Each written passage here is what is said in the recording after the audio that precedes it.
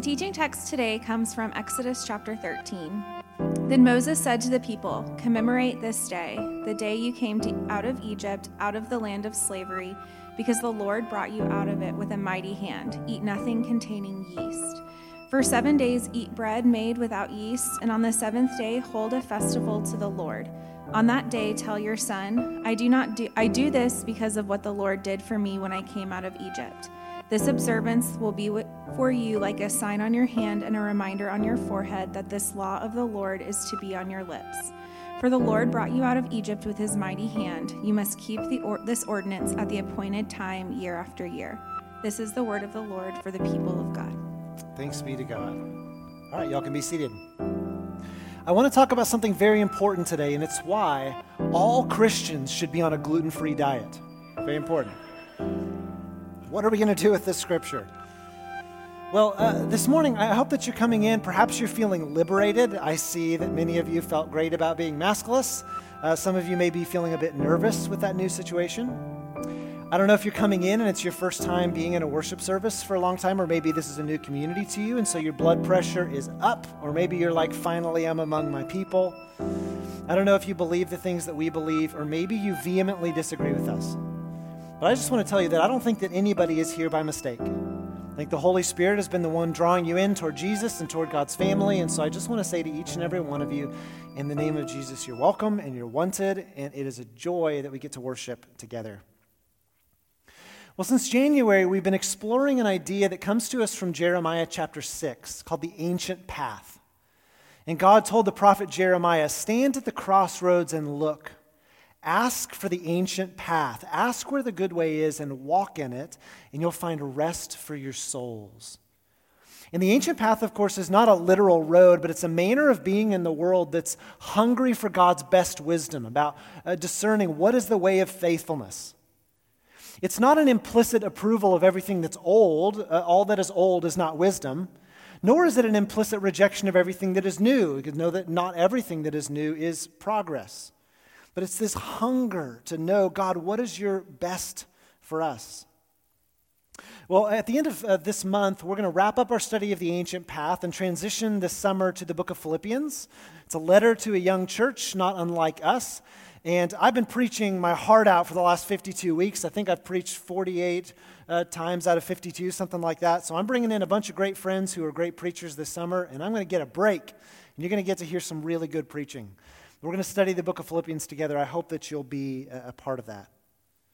So what are we doing with today's text? Well, in Exodus chapter 13, we find that God is delivering the people of Israel from slavery in Egypt. If you've tracked in recent months, the people have been enslaved for generations upon generations, and now all of a sudden God is saying you're free to go. And Pharaoh had been reluctant to listen and very obstinate in heart, and God jarred him into compliance with these great acts of power against the would-be gods of the Egyptians with these 10 plagues. And Israel is forced to leave Egypt so quickly they don't even have time to throw together a proper sandwich. And God does something really fascinating, although the text in reading it may not have sounded fascinating to you. He instructs the people, look, I want you to remember what this moment feels like. I want you to remember what it was like when all of a sudden Pharaoh said, go for it, run. He said, and the way that I want you to remember it is I want you to remember you had to leave so quickly that you didn't even have time to throw yeast into the bread and wait for it to rise and throw it in the oven. You had to eat the unleavened, unyeasted bread. And so here's how I want you to remember it in the years to come. Every year, I want you to carve out a week, and for a week, only eat bread that contains no yeast. And on the last day of that week, I want you to hold this big worship festival. But then here's the really important part of it. So he's told them what to do, but the really important part comes in verse 8. It says, having done that, on that day, tell your son, I do this because of what the Lord did for me. God here, in instructing the people about commemorating this moment with this annual practice, follows it by telling them, tell your kid why you do it. And this insistence on explaining the why behind it is concerned with the transmission of faith from one generation to the next. from the generation who didn't know what it was like to be in the middle of slavery in Egypt and therefore couldn't fully appreciate what it was like to be delivered. Concerned about the generations who didn't see God bear his arm in power against Pharaoh, who see their parents' actions but don't necessarily understand by observance their intentions, the big why behind their actions. And surprisingly, the passage shows us an interesting recipe for the shareability of an ancient pathway of life from one generation to the next. And you have action plus intention. Action plus intention.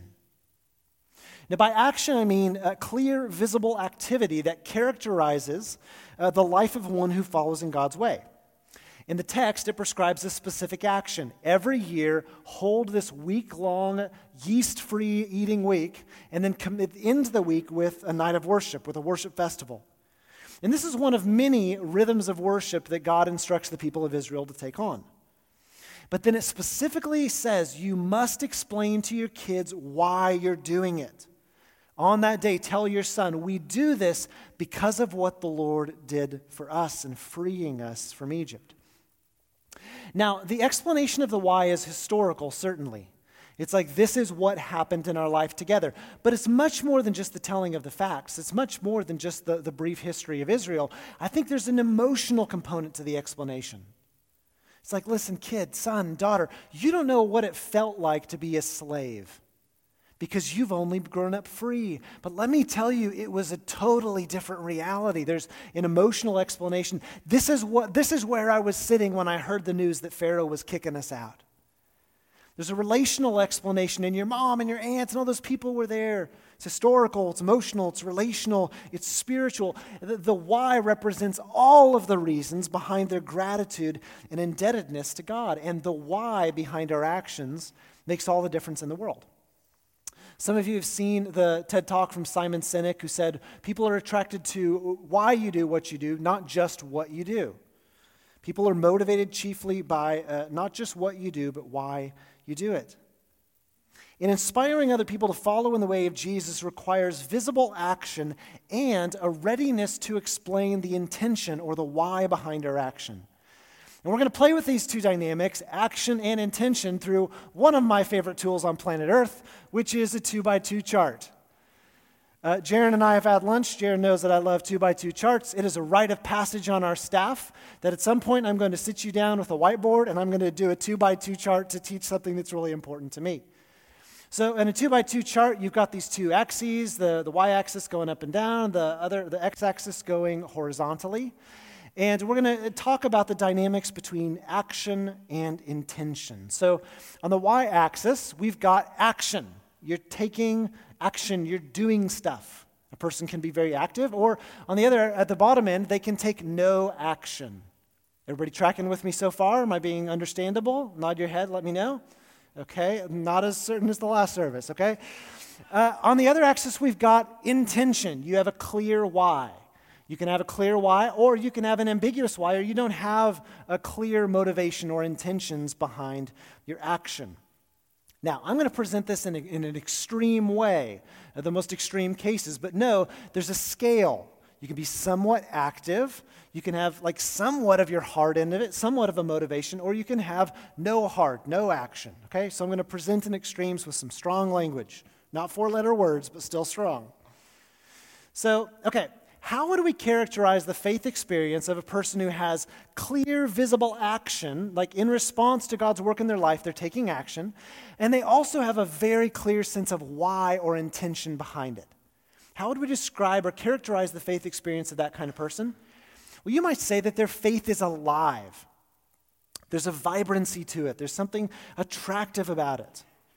Their beliefs are prompting them to do stuff, and they're both ready to explain the why behind their actions, and they proactively tell those closest to them why they do what they do. In the text, we're told about parents and children. So a couple of great examples of this. You're talking to your kid, you're talking to someone important to you, and you ask them or they ask you, why do you go to church services every Sunday? Well, we believe Jesus was raised from the dead on a Sunday. That's the most important thing that's ever happened in human history, and we need to remember that, so we go to church every week. We go to services every week. Or you could ask your kid, do you know why we pick up trash when we're walking around and we just see litter scattered about? Well, we believe the earth is the Lord's and all that is in it, and so if the earth belongs to God, we want to take care of the stuff that belongs to God. Why do we spend so much time with other Christians? Well, it's because we believe the church is our first family. And we really want to be close to our family. We need the encouragement that our family brings, and we need to encourage other people. And so we really prioritize spending time with other Christians. Why do we try so hard to get to know our neighbors and take care of them? Well, Jesus said the second most important thing in the world to do is to love your neighbors like you love yourself. Do you know why we pray for people who are mean to us? Well, it's because God prays for us when we're mean to him. Jesus died on the cross for his enemies, and he said, love your enemies and pray for those who persecute you. Do you know why we give away some of our money every month? Well, we believe that God is our provider, and therefore we've got plenty. And so God is the one who gives us the ability to produce wealth, and so we give away to honor God because he's given so generously to us. Do you know why we're so careful not to watch screens, to look at screens too much, and we're careful about what we watch? Well, Proverbs 23 says, above all else, guard your heart, for everything you do flows from it. And so we're careful about what comes into our heart, through our eyes and our ears, because we want to be careful about what comes out of us. Why is it so hard for mom and dad to figure out who to vote for? Well, it's because we're citizens of the kingdom of God, and neither the Republicans or the Democrats fit perfectly with that, so we're misfits everywhere we go. Clear action and a clear why that you can explain is a recipe for a certain vibrancy of faith. And it increases the likelihood that that faith can be shared with other people, though it certainly doesn't guarantee it. You take clear action, have a clear intention, you might be able to characterize that person's faith experience as being alive. Okay, well, let's go to the bottom right here. A person has a sense of why, there's a sense of motivation, but not enough to get them to do anything, okay? How do we characterize that person? How about disobedient? Judgmental much, John? First service liked that line. I would guess that people don't jump into this quadrant with a lot of excitement. You're more likely to drift into this quadrant. You know, faith might have mattered to a person in this quadrant at one point. You know, these people may have a favorite Bible verse in their social media profile. They may say, faith is really important to who I am. But faith isn't making a visible difference in their lives or prompting actions that other people could observe that would differentiate them from anybody else. So they may attend church a few times a year, especially at key times, but they don't give, they don't pray, they don't serve the poor, they're mean to folks, they aren't deliberately living in Christian community. They pretty much do what they want in life. To use the most cliche church language there is, they talk the talk, but they don't walk the walk. You haven't heard that since 1994, but you heard it here. The person here needs to take to heart James 1:22. Don't merely be hearers of the word and so deceive yourselves. Do what it says. Or they need to do what John the Baptist said to do, bear fruit in keeping with repentance. So you're doing the actions, you're saying you repent, but let your life show evidence of it. Well, how do we characterize the person in this lower left quadrant where they're not taking any action and also they don't have any faith motivation? There's nothing going on in their hearts with respect to their faith. Well, you could say that their faith is dead. Now, that's not a judgmental statement. That's not being mean. It's kind of a matter of facts. And actually, there's a kind of integrity to this person who, not professing to have any faith, doesn't try to act according to it. You can kind of appreciate that in an interesting way. Interestingly, this is where all of us start out. Remember Ephesians 2? As for you, you were dead in your transgressions and sins in which you used to live. What changes the situation for a person like that? Well, we'll come back to that in just a second. And finally, how would we characterize the faith experience of someone who has a lot of visible religious action, but their intentions are unclear, or they don't have their heart in it? Can you guess? No, you can't guess, because the answer is zombie. A zombie has an appearance of life. There's religious activity that's happening, but on the inside, they are dead. People who are externally religious but don't have a heart that's motivated by love for Jesus can be some of the meanest people on planet Earth. Jesus confronted a group of people like this in Matthew chapter 23. He said, "Woe to you, you teachers of the law and Pharisees, you hypocrites! You travel over land and sea to win a single convert, and when you have succeeded, you make them twice as much a child of hell as you are." But they're not always mean. They're not always a child of hell. They may just be completely bored and uninspired in their faith. They've managed, for some reason of obligation, maybe it's trying to please mom or dad or grandma, to keep up with the appearances of the Christian faith, but they genuinely have no personal reason compelling them to do it. And these are people who need to rediscover the heart of the gospel. So on the top right, we've got people who take action and have a clear heart and motivation behind it. Their faith has a vibrancy to it. They're alive. The bottom right, we have those who have a kind of motivation, but it doesn't get them to do any action. They're not different than anyone else. They're disobedient. Those who take no action and have no religious compulsion, they're dead in their faith. And then finally, we've got the zombies bringing up the rear who have religious activity, but no heart behind it. So if there's a shareability to the vibrant, like the vibrant faith of a person at the top right, what about the other quadrants, especially the bottom right and the top left? How would we characterize the shareability of the faith of those I've characterized as being disobedient? Well, I think what we saw in ages past is that many of the children of these kind of folks would end up like their parents, maintaining only the most superficial artifice of religious loyalties, but having limited or little effect on the way that they live their lives, just like their parents. But what we're seeing in increasing measure now is that the kids of those who are only superficially Christian as they come of age are moving toward being post-Christian. They've said it's no longer important to try to keep up the act. Mom and dad weren't really in it, so why would I play along? I can go play golf or sleep in on Sundays. They move toward post-Christianity. In the past, when it was, popular or socially advantageous to be a Christian, they probably would have kept up appearances. But today, when it's less popular, when it might be more socially costly to be a Christian, may create some social awkwardness to profess to be a Christian, many of these kids decide that they're just going to walk away from the faith.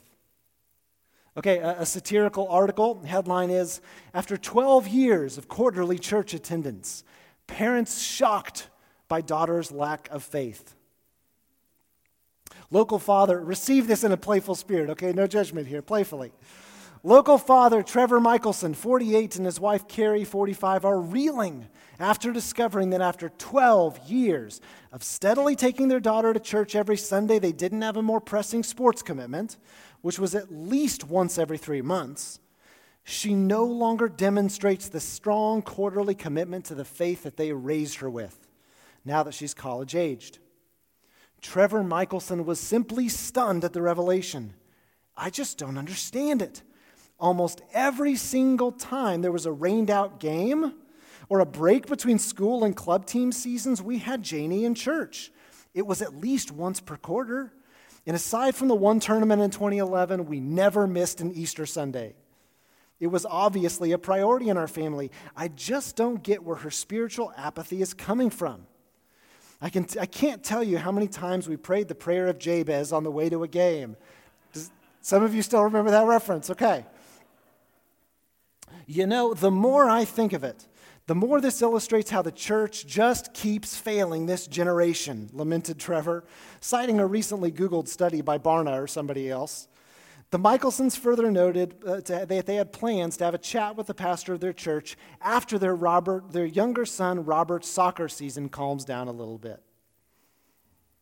Man, you guys are lower left quadrant. These jokes are great. The shareability of those who are in the bottom right is limited. Like, if my parents didn't have their heart in it, why would I have to move toward post-Christianity? What about at the top left?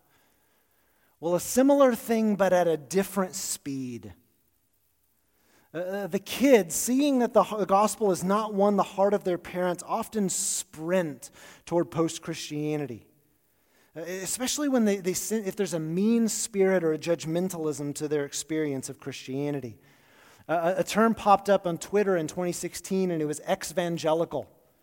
It was people who just exhausted by some of the unfaithfulness of the evangelical church said, I am just out.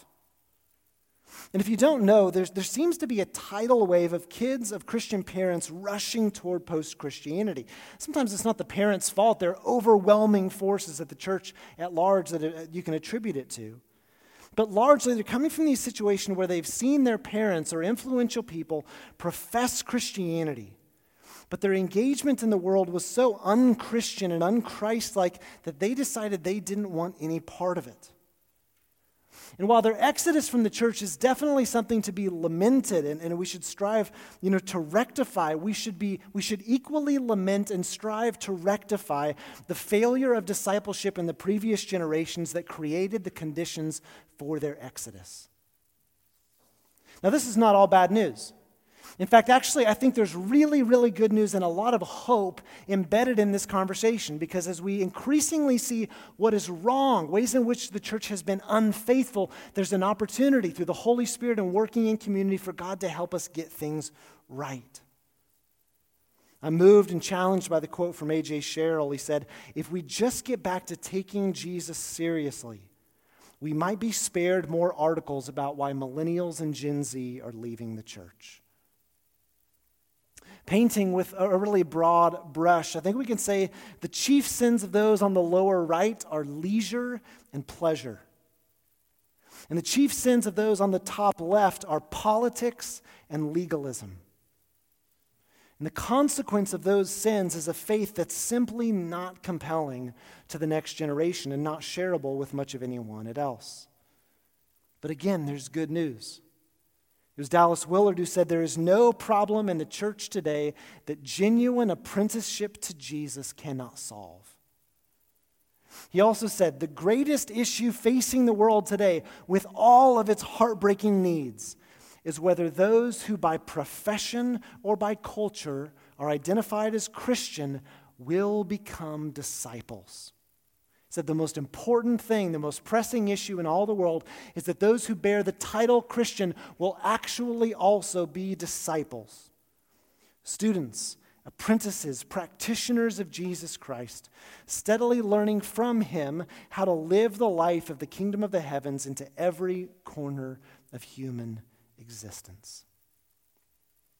And for those with ears to hear, I think all of this invites some personal reflection. I've painted things with a broad brush here, but you might say, where am I in terms of my faith motivating my activity, my actions in the world? We're not talking about being legalistic or don't beat yourself up over this, but hear this with the Spirit of Christ, the gentleness of Christ, inviting you to be well. When you take a given action, you reflect on a job, as you engage in just being a person, to what degree does your faith motivate your action? Does it prompt you to do stuff in response to what God has done in your life? And similarly, in the other way, does God have your heart? Is the meaning that you encode into what you do, love for God, appreciation, and gratitude for what he's done for you? Could you explain why you do what you do? In thinking about our actions, we could ask ourselves, am I learning to obey the teachings of Jesus in my everyday life? Are you living in such a way that someone else might be curious about your motivation and ask you why you do what you do, but in a good way, not for being a jerk? Have there been any specific promptings from the Holy Spirit that you've ignored or neglected? Are there any of the basics that you're deliberately saying no to? I think the response in these kind of situations, when we find we've erred and we're in the wrong, is to seek to rectify it. The Bible word for this is to repent, it's to change your mind, but it's also to change your actions. Now, don't hear me beating you up. Take it in the spirit of the prodigal son. Jesus told a story to illustrate what his father was like when the son started making his way home after wild living and practicing his "I'm sorry" speech. The father sees him, sprints to him, and hugs him and holds him in his arms before he can ever say "I'm sorry." And with the similar spirit, the gospel invites joyful repentance. There's no shame or browbeating. There's an invitation to learn to be well. How is the gospel inviting you to take action? And then similarly to reflect, could you give a compelling explanation for why you do what you do? Not just because the Bible tells me so, not just a historical or theological or biblical argument, though I hope you know the Bible, I hope you know theology, I hope you know church history, but can you tell somebody else what God has done in your life? Or quite simply, is your heart alive with love for Jesus? When was the last time that the gospel moved you, even moved you to tears? Are you increasingly growing in love, learning to love the Lord your God with all of your heart and soul and mind and strength, like we prayed over Madeline, learning to love your neighbor as yourself? And if that's you're far over to the left and you've lost the heart, the prayer is just, Lord, would you tenderize me? Would you stir my heart again with the beauty of the gospel? Would you deliver me from religious monotony and legalistic do-goodery and just fill my heart with fresh love for you? And in reflecting on all of this, it may be helpful to think about where we all started, our common story. Go back to Ephesians 2. As for you, you were dead in your transgressions and sins in which you used to live when you followed the ways of this world and of the ruler of the kingdom of the air, the spirit who's now at work in those who are disobedient. All of us at one time lived among them, gratifying the cravings of our flesh and following its desires and thoughts. Like the rest, we were by nature deserving of wrath. But because of his great love for us, God, who is rich in mercy, made us alive with Christ even when we were dead in our transgressions. It's by grace you've been saved. And God raised us up with Christ and seated us with him in the heavenly realms in Christ Jesus, in order that in the coming ages he might show the incomparable riches of his grace expressed to us in his kindness in Christ Jesus. For it's by grace you've been saved, through faith. And this not of yourselves, it's the gift of God, not by works, lest any should boast. For we are God's handiwork, created in Christ Jesus for good works, which God prepared in advance for us to do. What's the intention, the why behind everything we do as followers of Jesus? It's his great love for us. It's in his love, he loved us back to life. He resurrected us. We love him because he first loved us. It doesn't start with a browbeaten decision to follow the rules. No, it's because we've been loved and welcomed back into the family. And having been loved and restored back into the family and given a restored sense of self, we're given a restored purpose. We find this is how our family behaves, and we discover, oh my gosh, he prepared stuff for us to do. Motivated by love, we have a clear sense of action and opportunity in the world, and we get to partner with other people in doing it, joining God in the renewal of all things. There's action and there's intention, and we err when we pick or we neglect them both. Motivated by love, we take on the fruits of the Spirit. We join in the Great Commission. We strive to love the Lord our God with all of our heart and soul and mind and strength. And with God's help, we learn to love our neighbors and even our enemies. Action and intention together. Let's pray together.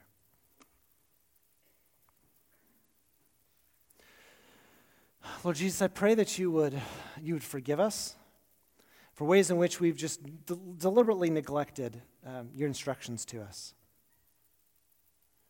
Now, some of us have just been exhausted and worn out by life, and so things that really genuinely are important to us have just gotten pushed aside amid the noise and the stress and the anxiety of work and COVID and politics and family and friendships, and everything feels like it's on the fritz. Would you just lovingly invite us back to the home of the Father? Would you help us, give us the grace to repent and to get to work in ways that you're inviting us to partner with you. May your invitation be one not of shame, but of an eagerness and a joyful desire to be aligned with your purposes. Would you forgive us for having hard hearts, for being mean-spirited toward people? Would you tenderize us and to have fresh love in our hearts for you and for other people? May the oxygen, the air that we breathe, and the environment of the kingdom be love. True love is defined and seen most clearly in the person of Jesus Christ, who died for us while we were yet his enemies. And even now, Lord Jesus, as we come to receive communion, I pray that you pour out your Spirit on us gathered here, on these gifts of bread and wine. Would you make them be for us so much more than that, but a means by which we experience the power of the risen and resurrected Christ, Christ ascended, pulling for us at the right hand of the Father. Help us to experience this life in our community together, evidenced by alternate ways of living, Sermon on the Mount ways of living, and also by tender hearts that love God, that love our neighbor, and even love the people that we hate. And Jesus, we love you and we honor you. We pray all this in Christ's name. Everybody said, amen.